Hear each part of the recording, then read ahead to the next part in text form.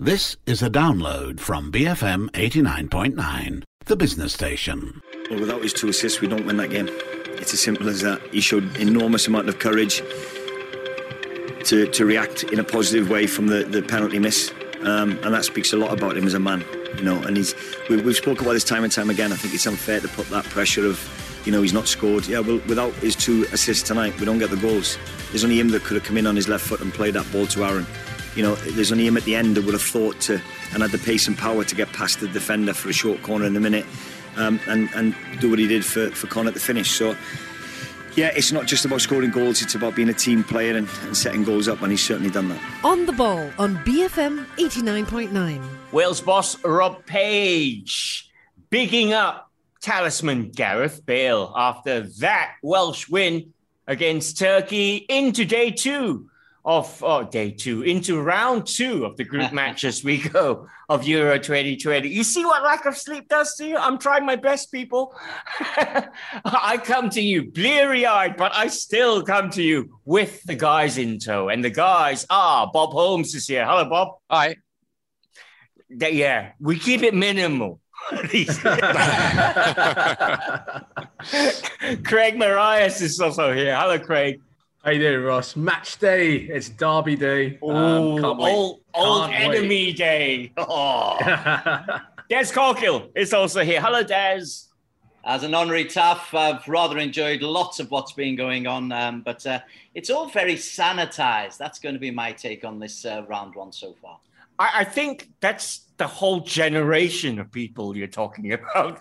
I know what you mean about sanitized. Everything is these days. And yeah, let's not go into that yet. Let's tell you that you can tweet the guys individually, or you can tweet at BFM Radio. Also follow us on social media, BFM Football on Instagram and on Facebook as well. Right, we heard interim Welsh boss Rob Page at the start.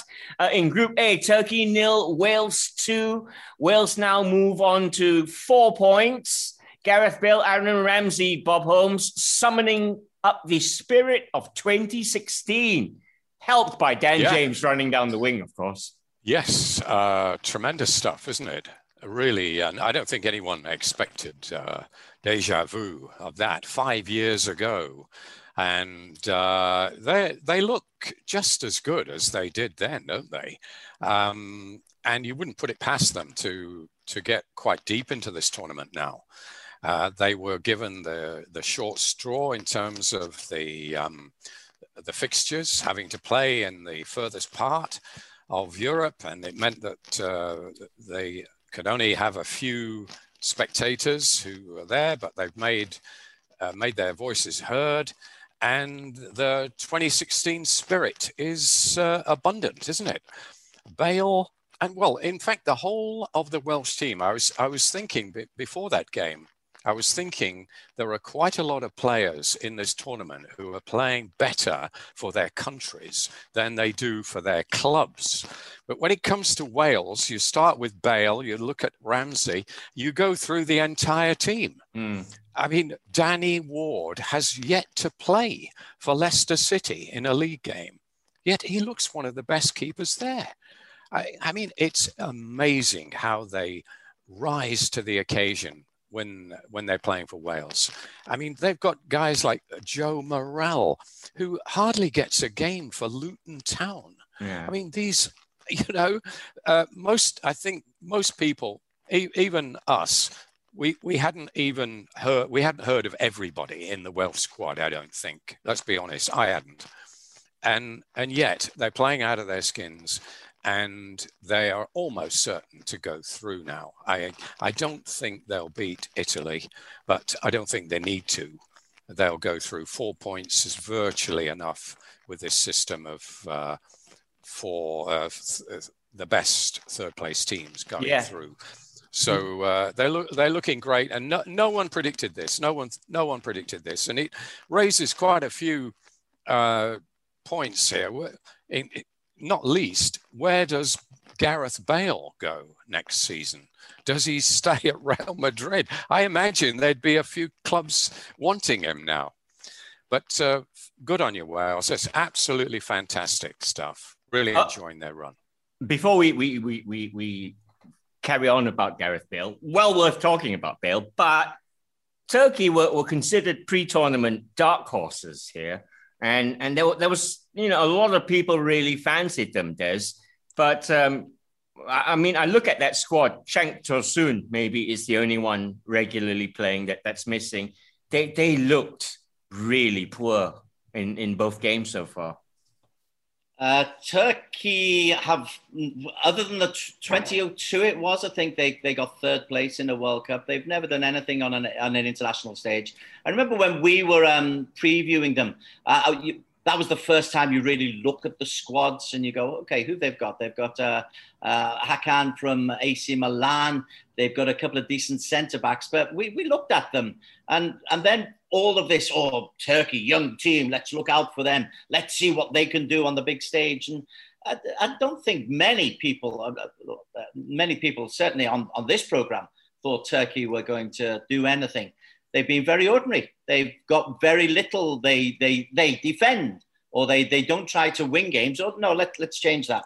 They don't win the midfield battles. Yeah. And I think what we're finding here is if you get the ball, if you win the ball, if you're compact and are able to break out, then you've got a chance of winning games. Turkey, there seems to be Yilmaz charging around like a bull up front, a back four who are relatively solid, but the gap in between is a big gap. And that's where Bale was just able to pick out. How is Bale not man-marked 1-to-1 after the first time that he's released Aaron Ramsey? I actually did that. Well done. Thanks, Ed. Okay, any real coach really says, okay, Bale is ghosting in, he's finding a little space, and Ramsey's making those runs. It happened not once, not twice, but the third time they got the goal. And then it continued to happen, not with the same two in the second half, but I'm just looking at the coaching or the player awareness or the space, and I'm going, how are Turkey that good? Wales were very good and took advantage, but Turkey, gosh, not good at all. Yeah. Gareth Bale, if you want to run down the clock towards the end of the game, corners, do it Gareth Bale style, because that really throws the opposition. Twice he did it. All right. Well, look, the other team in the group is one of the pre-tournament favourites. They're living up to the mantle as well. Italy 3, Switzerland 0 was the other Group A game. Well, you've seen Italy twice now, Craig Marias. Mancini not only looks the smartest boss on the touchline, he's certainly the most well turned out one as well. Yeah, Italy have been absolutely amazing in this tournament so far. 2-3-0 wins. It doesn't get better than that, does it? But it's the performance of these boys that they're putting in. They just win it from the start. They like overwhelm you and then get it over and done with, right? Early. Well, it's the tempo. It's the tempo that they're playing at, really. They've got a great midfield. We know that. I think Italy are always blessed with good defenders and good midfielders. But it's what they're doing in the final third of the pitch this time around, which is making the difference. And when you have players like Berardi, Insigne, Immobile up front, you always stand a chance of really putting on an attacking display. And that's what they've done, This time, however, it was Locatelli that was getting all the plaudits and bombing forward. And it's just such a good team to watch. And you don't really say that a lot about Italian teams or Italy in general. But I thought the big one was when Kalani came off. He scored a goal. It was disallowed. He comes off, and then you think, oh, okay, he's an important part of that defense. How they're going to stand it. But they were absolutely fine. And talk about dark horses in this tournament. Italy are definitely up there based on the first two matches. Obviously, it gets a lot tougher from here on, but. You just look at that. They got Chiesa to come into this side. Yeah. He's a really good player as well. Belotti, hasn't really had a sniff. There is some depth in that squad as well. Are we looking at possible tournament favourites? Yeah, why not? They've come in, they've blown everyone away, and I can't see it stopping anytime soon. I think, Bob, the secret is quite obvious here. A rousing rendition of your national anthem. That really gets the blood pumping. So and Italy have done it better than anyone else. Yeah, but I think Wales would win every tournament if it was down to national anthem. No, that's just purely in tune. That's all. Italy, I think the only thing that they're worried about is, have they started too well? Because I don't think anybody has ever won a major tournament having won the first two matches 3-0. And also having gone about 2 years without conceding a goal. That might make them a little concerned. But on the basis, on tournament performance so far, you'd say Italy are the best, definitely. If you had no access to the history books, couldn't Google, you would say, yeah, Italy, head and shoulders above anybody else so far. No question about it, well managed as well.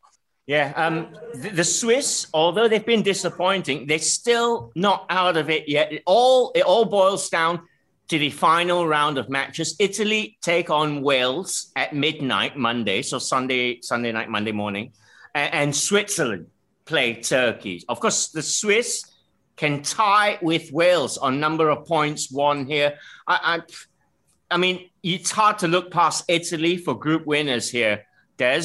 Who do you fancy to follow them through? Well, Switzerland are paying for the fact that they didn't take their chances against Wales on the first match day, because that was a 1-1 draw where Switzerland were the better team. Gavranovic had that late goal correctly disallowed. Everyone's saying VAR disallowed it. The linesman was there with his flag up. The linesman disallowed it, as he should do, as he should be allowed to do, because Gavranovic was offside. But they're calling it a wonderful intervention by VAR. It wasn't. The Swiss, though, they seem to have an issue. Even when VAR gets it right. But VAR didn't need to be involved in it. That's the point. They're saying, oh, let's check everything. He's offside by a yard in the penalty area. So let's not praise VAR when VAR does not need praising, because it's a pile of crap. Anyway, Shaqiri has been a little bit of a letdown for me. I was expecting him to see this as an opportunity to really try to shine, and he's played in his number 10 role. He's allowed freedom. He's not been able to really release it. To be fair, he didn't get the ball against Italy, so he didn't have much chance. But in that game against Wales, he didn't dominate the way I'd hoped. Yeah, they've still mathematically got a chance in there, but I can't see them going beyond that. They're strongish. They're nice to watch. They play the game in a pretty way. But like much of this tournament, I think it's been very... there's hardly been a tackle being put in by Switzerland when they're one of the teams you need to get in. They need to get into the face of Italy. They need to get into the face of Wales. And there hasn't been... I can't recall a really bad tackle or a really strong challenge or something to really get the blood boiling as a neutral in many of these games. It's been so soporific, with one or two exceptions. The Wales performance was good. Last night's Belgium-Denmark was pretty impressive as well. But gosh, it's so... and 16 team goes through. Yeah. So the Swiss may follow Wales through, if Wales get through. But, I mean, serious question, Craig. Granit Xhaka is less effective with blonde hair. Discuss. Yeah, takes that Mean Machine vibe that he's got going on. Totally. I was like, what's that number 10? Yeah. I know what you mean. I mean, for me as well, I was looking at it. I was wondering, who's this new player that they got? But yeah, I mean, this Swiss side. But I mean, I'm not really convinced. In their final game against Turkey, I mean, if anything's going to come from the Swiss, Breel Embolo looks the most promising. He can turn it on. He's got the physicality, the skill. I fancy them more than Turkey, don't you? I don't think I do, actually. I know Turkey haven't been great in this tournament, and I know, like you said, you looked at that team before the start of the tournament and you thought, okay, maybe, or they should be getting out of this group along with Italy. But there's nothing from Switzerland that has suggested that they're much better, to be honest with you. I think this is a shootout on the final day of the group stages. I really do, and I think Turkey would probably want to go into this, and they wouldn't want to finish on 0 points. They want to give a good account of themselves and get some pride and salvage some pride rather. And I'm just going to go with Turkey with this. I know it hasn't been great. I know Switzerland Had they been better? Maybe marginally, not much better. So I just think this is going to be a shootout between the two, and I fancy Turkey to get something from this. All right. Well, the other one, Italy, Wales, Mancini may rest his squad and give the other players a run out. But Bob, what do you reckon? Who do you fancy? I mean, Italy, 29 matches unbeaten? They're going to go 30 unbeaten? I think so. Yeah. I don't know whether Wales will be going quite so gung-ho about this one. But there is a danger that Switzerland could sneak ahead of them if they're not careful. If Switzerland were to hammer Turkey and Wales were to get hammered by Italy, then Switzerland would go through in second place, but Wales would go through in third. And given the complexity of the draw and all the different possibilities, I don't think that Wales would be too concerned about coming third as long as they got through, because they're the underdog. They're the classic underdogs. They don't care who they play. Bring it on is their mantra, really. You know, the bigger the better. So I think you might see a few discrete sort of substitutions here, and they might not even start with the actual best team. Don't be surprised at that, because there's a long way to go in this tournament. So, yeah, it could become very tactical. Initially, I was a bit critical of the number of teams in it, thinking, how you're going to work this out. And it's not very satisfactory. You haven't got a proper group of death and all that. But on the other hand, it does give a team until the final game a mathematical chance of getting through. And I think that's a big plus point. You're not out of this until you've played your last game. Whereas if it's 2 to go through, you could be on goals difference, of course. So there is always hope. Turkey, even Turkey could mathematically get through this.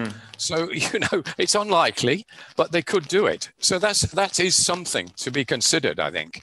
So a 24-team competition is probably not all bad. All right. That's Group A in a nutshell for you. We go into our first break, back talking about the Belgians and the Russians next. And the Mancini method, some might say magic, is starting to work again. On the Ball on BFM 89.9. Who else? Romelu Lukaku with a breakthrough goal for Belgium.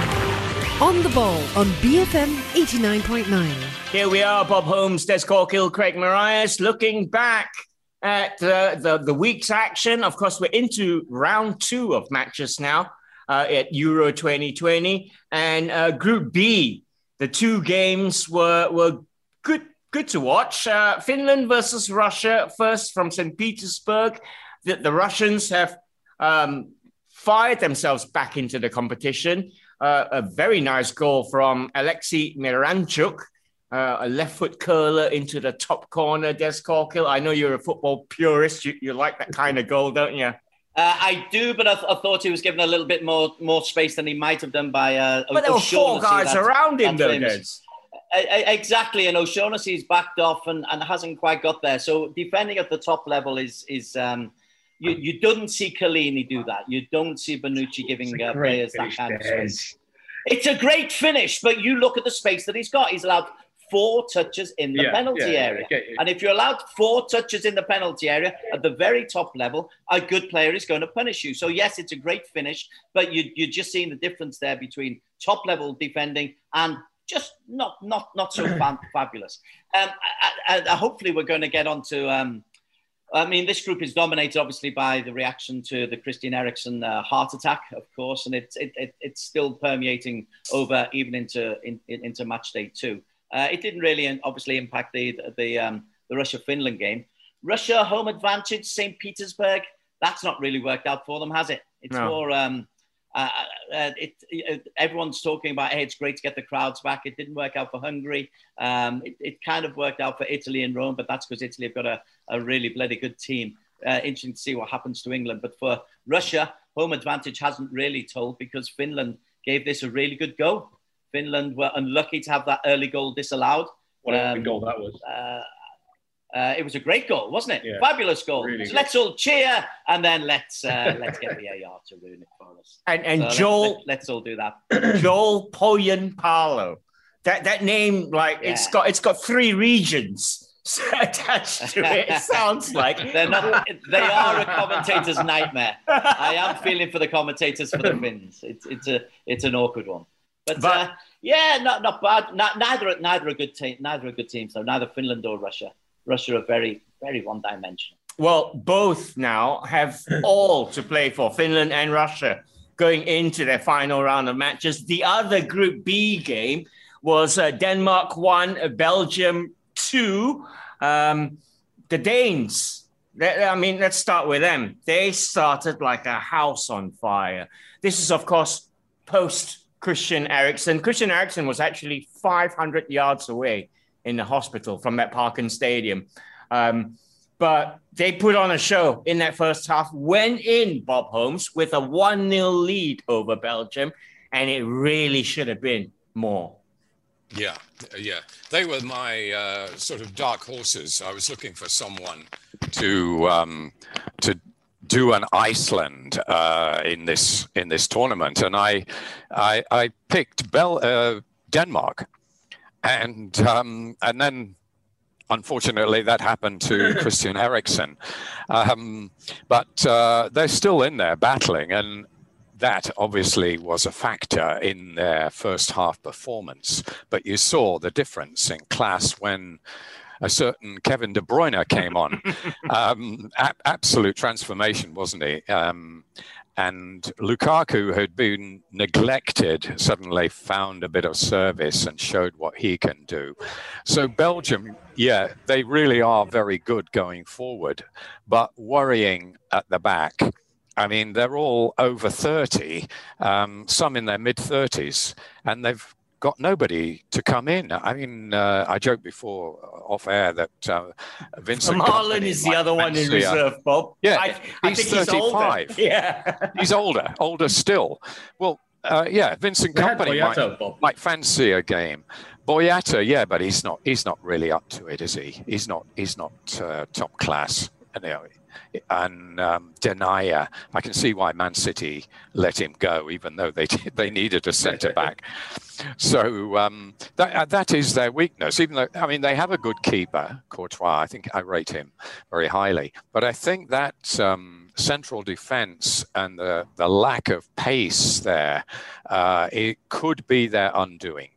And Roberto Martinez has never been known for his ability to organize a defense, has he?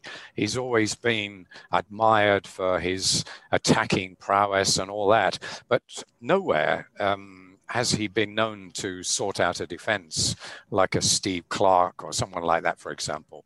So, Belgium, I think they could go deep into the tournament, but that is a fairly glaring weakness. I'd just like to say, getting back to Des's point about the lack of blood and guts in this tournament. I think the Christian Eriksen incident might have been a factor. And you see now, if someone does go in with a hard tackle and the opponent is lying down for a second, you see the guy picking him up. And I think that's really because of what happened. I think the players are obviously very much aware of that. It's become a little bit too nice. Obviously, we don't want to see anything like that again. But it has become a bit of a nice tournament. And I think that's also because a lot of the players know each other. They play for the same club. And even if you put on a different shirt, if you've had 6 or 7 years as a teammate of the other guys, you probably don't go in quite as hard, or you don't sort of hate him quite as much as they used to in the past. So I think that's also a factor. Yeah. The Belgium defense is a worry. It is an aging worry. But, Craig Marias, when you can bring on the likes of De Bruyne, Witsel, Eden Hazard, that is Roberto Martinez activating one heck of a cheat code. Yeah, I can't believe he dropped them. And Lukaku, let's go on. I mean, Lukaku, how good has Lukaku been? Not great yesterday until De Bruyne came on. But I think, like the guys were saying, when De Bruyne did come on, he started to find those, run into the channels, find those spaces in behind the defence. He played a crucial role in both goals, it has to be said, without actually having the assist or the goal. So he did play. I did have a part to play. Just going on the defence issue that Bob was speaking on. Cools could have played there. He could have been there. But Malaysia beat him to the signature. But no, I agree with Bob. I think, forward, it's never a problem for them. Scoring goals isn't a problem, but it's just at the back that Belgium really need to kind of sort their stuff out. They had Boyata in the first game. They dropped Denayer. He was all right. They dropped Boyata for this game, and they played Denayer, and he had a nightmare. So there are some real problems there for Martinez. I'd be concerned about that midfield as well.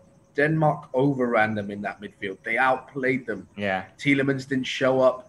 I don't know if Witsel came on as a sub. But it's something to be worried about, that they were relying so heavily on Kevin De Bruyne. Obviously, he's a world-class player, possibly the best central midfielder in the world. But, when you rely too heavily on someone who's maybe not even 100% fit, it could be a problem. So yeah, it'll be interesting to see how they do. I still think they'll go into the latter stages of the competition. I think they're going to be around for a while, but if they get a tough draw in the next round, it'll be very interesting. I thought that was the best game of the tournament so far, and when Schmeichel came up for that corner, I thought, wow, if he scored this now, the internet and would Mounier missed that chance. Yeah, but sorry, Des, you wouldn't say something. Can I get something off my chest? Obviously, everyone, the world is doing Pray for Christian. It was a very, very sad moment, and the world has stopped, and everyone's being so nice, and they're kicking the ball out of play, and everyone's applauding, and De Bruyne's not celebrating. It still doesn't stop Michael Damsgaard trying to cheat and dive in the penalty area. So he did get booked for it, though. Oh, so that's all right then. That makes it fine. He was spotted. But, all this sporting guff that is going on at the moment, it's so hypocritical when the players continue to go out and cheat. That's one of the Danish players who's literally dived in the penalty area without any contact, and nobody says anything about it because it's allowed. It's like your comment to VAR before. This crap thing came in and it was allowed to continue, and now it's accepted. So cheating is accepted in top-class international sport, but that's okay. Everyone applauded and we kicked the ball out of play after 10 minutes, so all's good with the world. It's not. There's a fundamental cheating problem in football, and it was shown up by Michael Damsgaard. Something for you to chew on as we head into the break. Back right after this. Gets the shots away, off the ball, Carrasco! Off the bar as well, incredible! On the ball on BFM 89.9. Wow!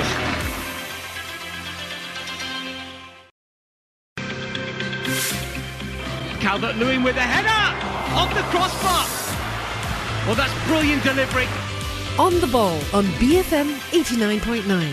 And we are back. Bob, Craig and Des joining me to look forward to the Euro weekend.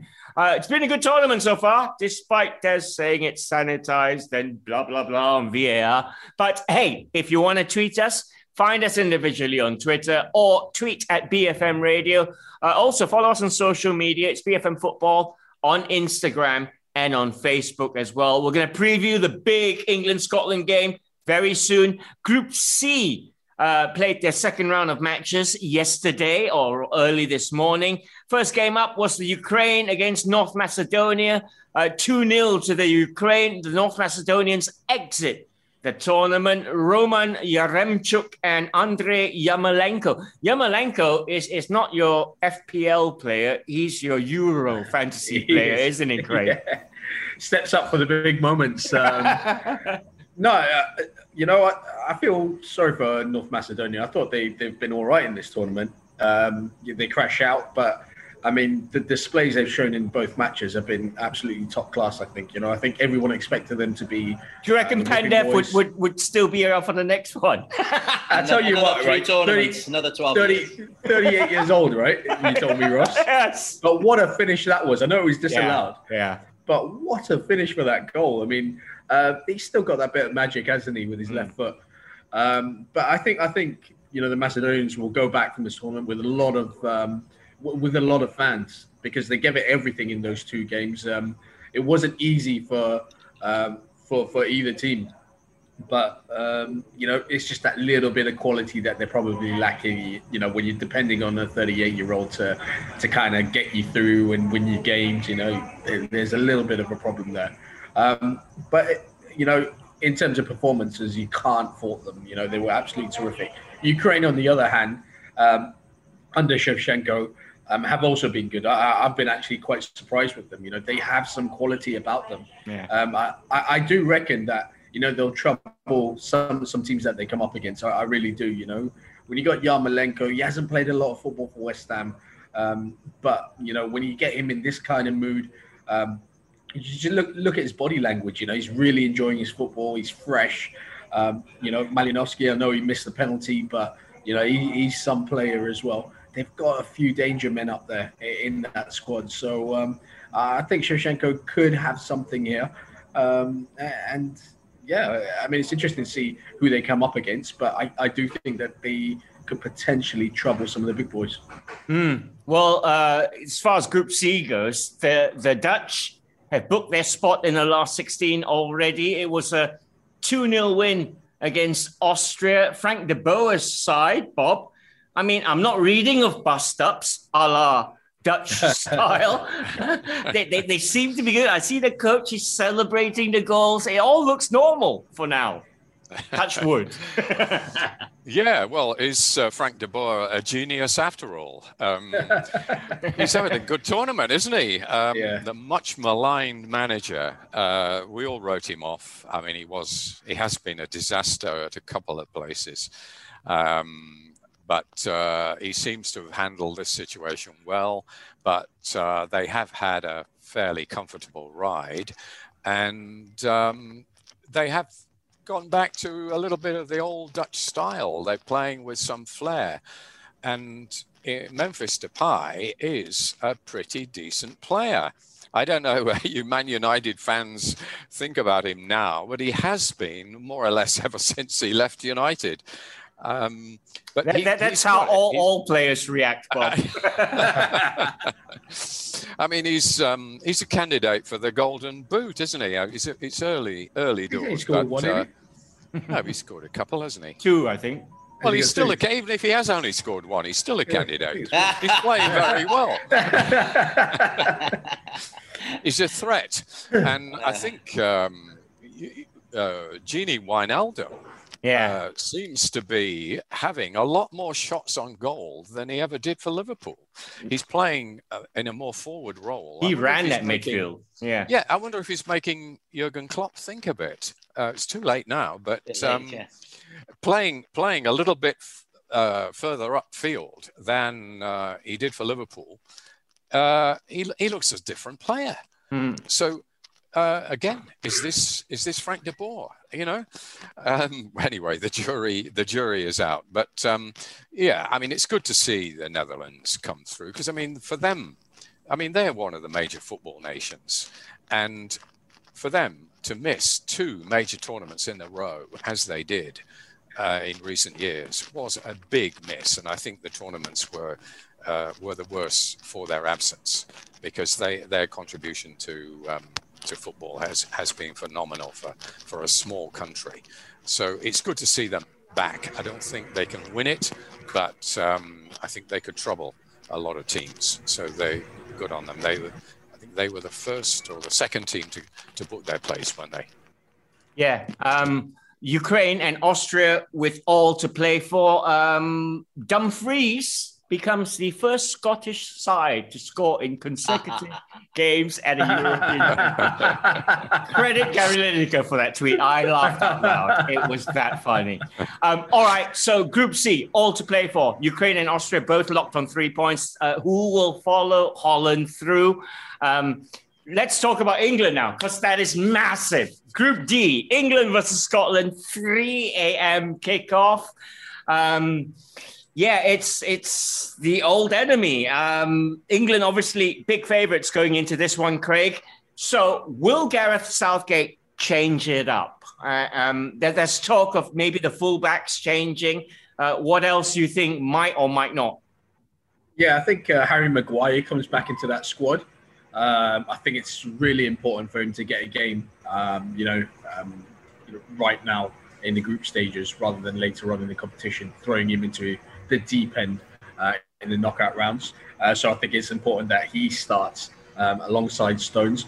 As you mentioned, I think the fullbacks will change. I think it's still a toss-up between Shaw and Chilwell, to be honest with you. I really can't pick who the better one is. I think they're both equally have their strengths and are deserving of a spot in that starting 11. So it'll be interesting to see what Gareth Southgate does in regards to that. Walker was really poor, I thought, against Croatia. Had a few nervy moments. I just put Trippier over there and give Walker a bit of a breather. And I think the big question is Jack Grealish. There's a lot of talk about him coming into this tournament. The internet demands Grealish start. Yeah.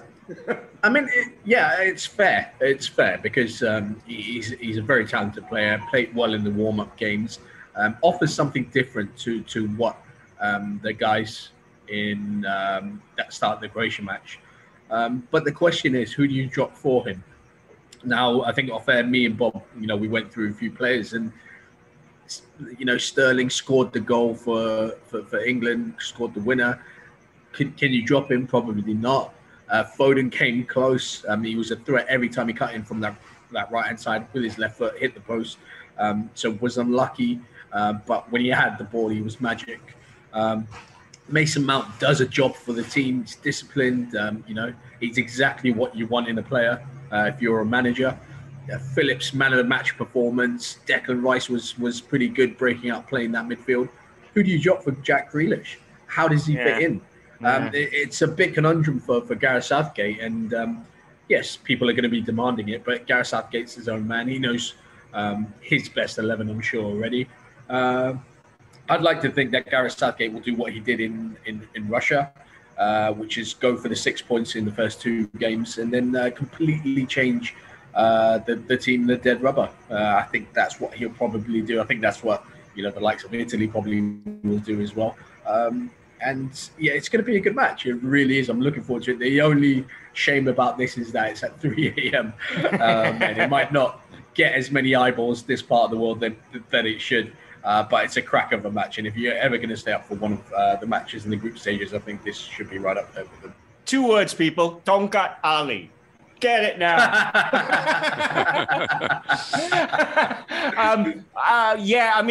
All right then. For the Scots, let's give them a bit of coverage as well. Des Corkill.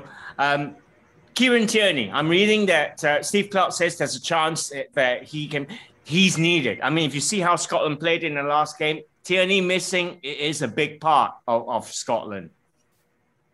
Yes, I wouldn't pretend to have watched them microscopically, but he had maybe a little bit of balance down the left-hand side where Andy Robertson plays as the wing-back. They play that 3 at the back, and it did look a little bit unbalanced, Hanley Cooper and Jack Hendry.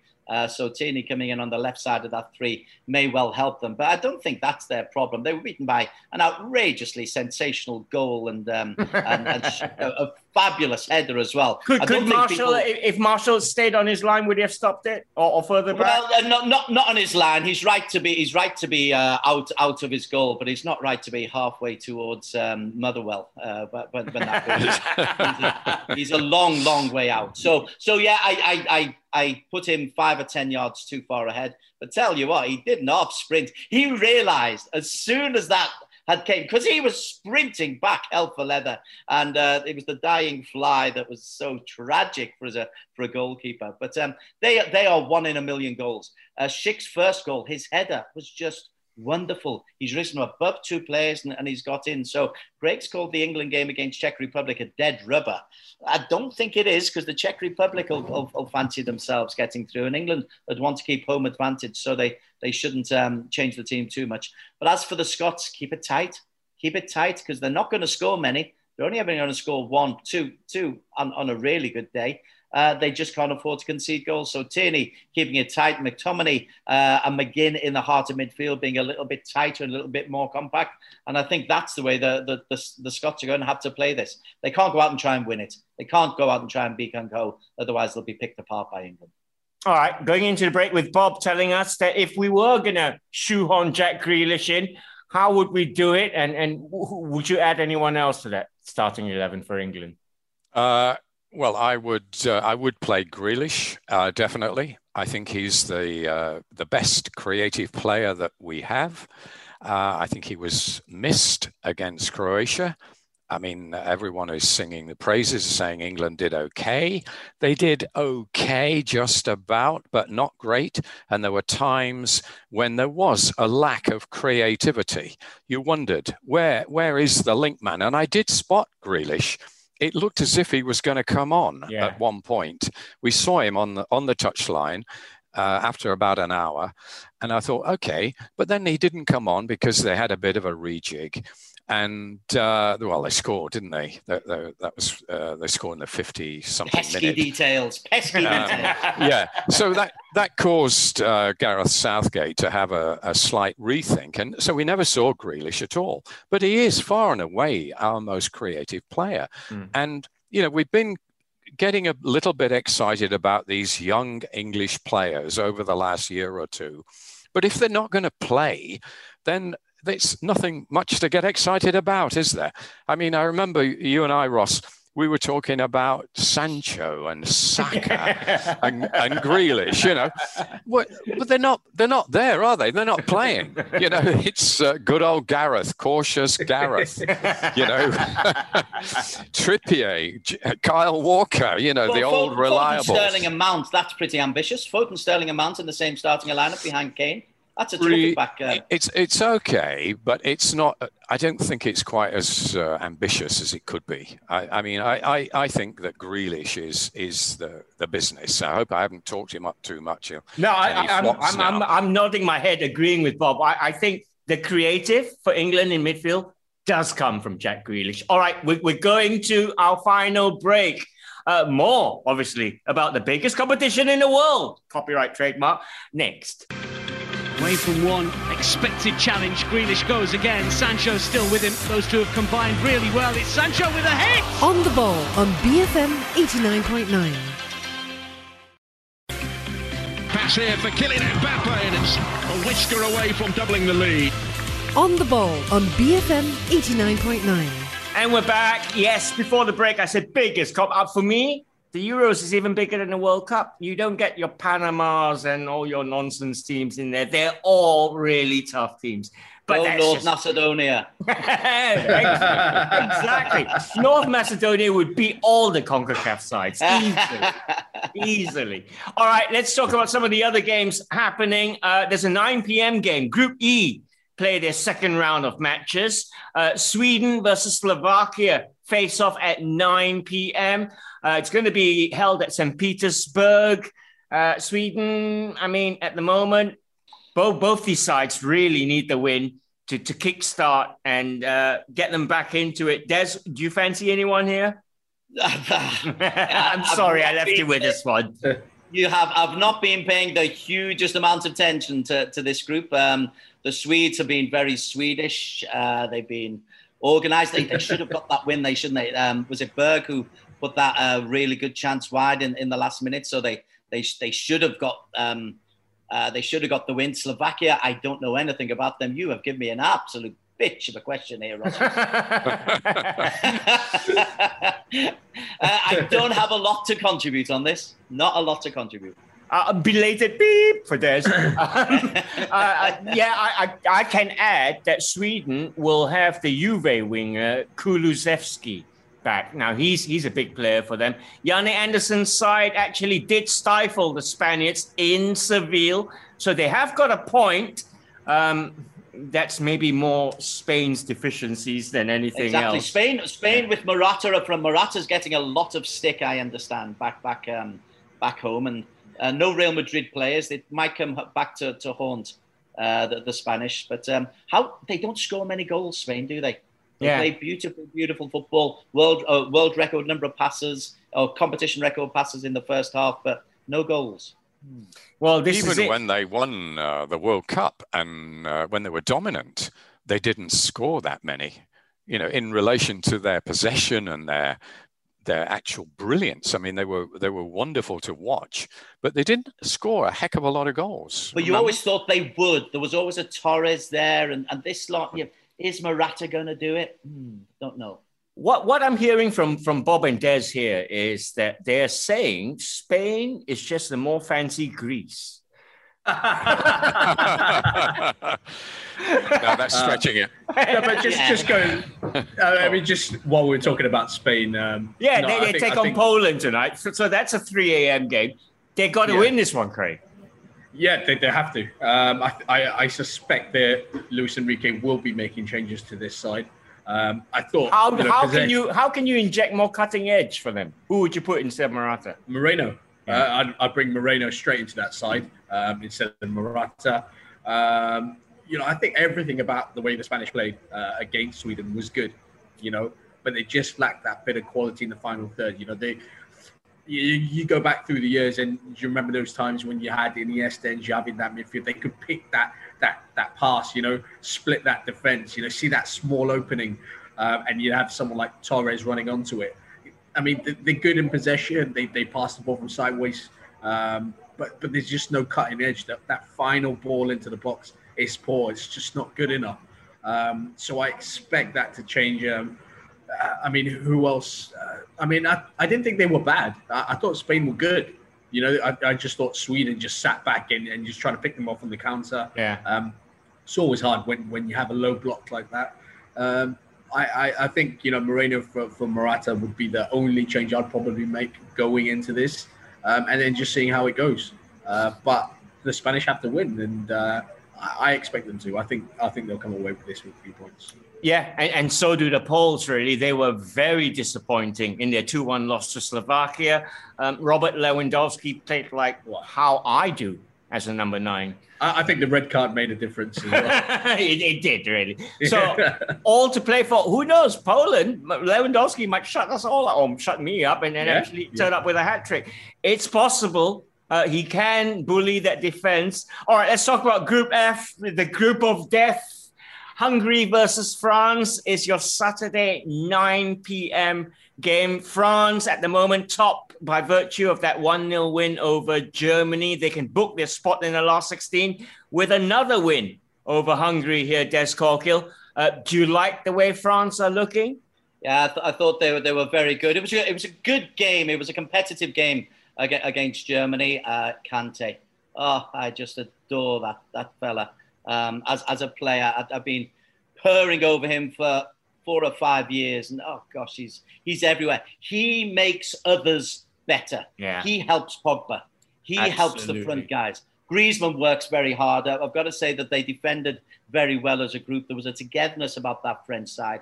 But any team with N'Golo Kante in it is going to have that togetherness, because I think he's a bonding unit. There seems to be 3 of him. That's the thing with him. He's so little. He's in these. There's 3 of him spread out over the pitch because he's so quick over the ground. Doesn't take any big thing, silly passes. Wins it passes. And then they've got Mbappe, who's just terrifying. So yeah, I've been impressed with France. They were the pre-tournament favourites, and the more you look at them, when you have a chance to look at them for 90 minutes, they were controlled against Germany. They deserved the victory. It was a 1-0 battering against a side who many They had think 2 are goals better. disallowed in that game, didn't they? Yeah, Mbappe scored a beauty curler into the corner. They were very, very good. I've got to say, I love Mbappe. Love Kante. Yeah. You can get at them, though, I think. Yeah, I believe so. Unlike Paul Pogba at his post-match conferences, Bob, I suspect you would get a crate of Heineken moved onto the bench. So how good are the French, Bob? How good are they? Well, I think I agree with Des. Yeah, I think they've firmed up as tournament favourites on what we've seen of them so far. They don't seem to have a weakness. You go through the team and then the squad, the bench is pretty good as well, isn't it? Really, yeah. I mean, they've got the pace and dynamism of Mbappe. They've got, Pogba is actually playing well. And for more than a couple of minutes at a time. He's one of those players that seems to be playing better for his country than his club. No more cameos. He's playing the whole match now. And, he's a class player. He's a world-class player. So when you've got him and Kante in midfield and Mbappe up front and Griezmann, again, playing better than he does for Barcelona, you've really got a tremendous side and they're going to take some beating. Hungary are the weakest team in that group. And I don't think, although they did okay against Portugal, I think Portugal were a little bit fortunate to win 3-0. They didn't score until about the 84th minute, and Hungary gave them a good go. But I think France have just got too much for them. And I don't see any problem for France here. Yeah, Marco Rossi's Hungary have got their work cut out. Saturday, 9 p.m, that one. The 2 giants kick off Sunday, 3 a.m. Group F tie, Portugal, Germany. Of course, Cristiano Ronaldo, Craig, broke all the records. He's now the top scorer at Euros. He's after Ali Daei's record now. I believe he's only 3 goals away. He might even get them in this game. I don't know. He's past Mokhtari, right? Yes, he is. Yeah. I was watching this Portugal game and I thought this is going to be like Spain. They were absolutely dominant, but just couldn't find that one pass. Couldn't break the deadlock. Once they did get it, then it was all over. There's just so much quality in this Portuguese side. There really is, and they got to be up there with dark horses when you talk about your Italy's. I really do think Portugal are there. They've got that quality. It's just that Bruno Fernandes, for example, didn't really turn up in that first game. He was poor. Bernardo Silva, didn't do enough. They still got Jota as well. Had so many chances to get them to the score sheet. Missed some really good chances, and it's a little bit worrying. But as the tournament goes on, some players find their rhythm, find a bit of form, and they crack on. But I think getting 3 points in the first game is always crucial, and they got that. This is a big test for them, massive test to their credentials to tell us actually whereabouts they are. I didn't think Germany were that bad actually against France. I thought they did better. They did better than I expected. Let's not forget it's a young squad. It's got a nice blend of a couple of experienced players. Ones who were dropped by Joachim Löw not too long ago, but he's recalled them into the squad. And then you've got your Kai Havertz, fantastic talent, Serge Gnabry. So they do have some quality young players that can really affect games in that final third. I think this is going to be a really good match. And can you see the Germans going out in the first, in the group stages? Yeah, I don't think so. Something just tells me it's not going to happen. So I'm going to go with Germany in this. Yeah, well, they need something from this one. Leroy Sané, Timo Werner, and Kevin Volland came off the bench. for the Germans last time. Have they done enough to start? Jogi Löw, I don't know. Is he going to keep scratching and sniffing? We will find out. and we'll talk about it all next week for you. We're out of time. So I've got to say thanks to Bob Holmes. Thanks, everybody. Thanks to Craig Marias. Thank you very much. Enjoy the football. Come on, England. I know, Des, I'm sorry we didn't get time to talk about the Malaysia win over Thailand. I know you wanted to, but hey, thanks for your contribution today. My pleasure. A thumbs up to Malaysia. I think coming third in that tough group is good. And come next year, they've still got a chance of making the Asian Cup. World Cup dream is gone, but the Asian Cup is there. And we're the bogey team for Thailand. So it's all very good. Have a great weekend, everybody. Bye now. Follow BFM Football on Facebook and catch On the Ball on BFM 89.9. Thank you for listening to this podcast. To find more great interviews, go to bfm.my or find us on iTunes. BFM 89.9, the business station.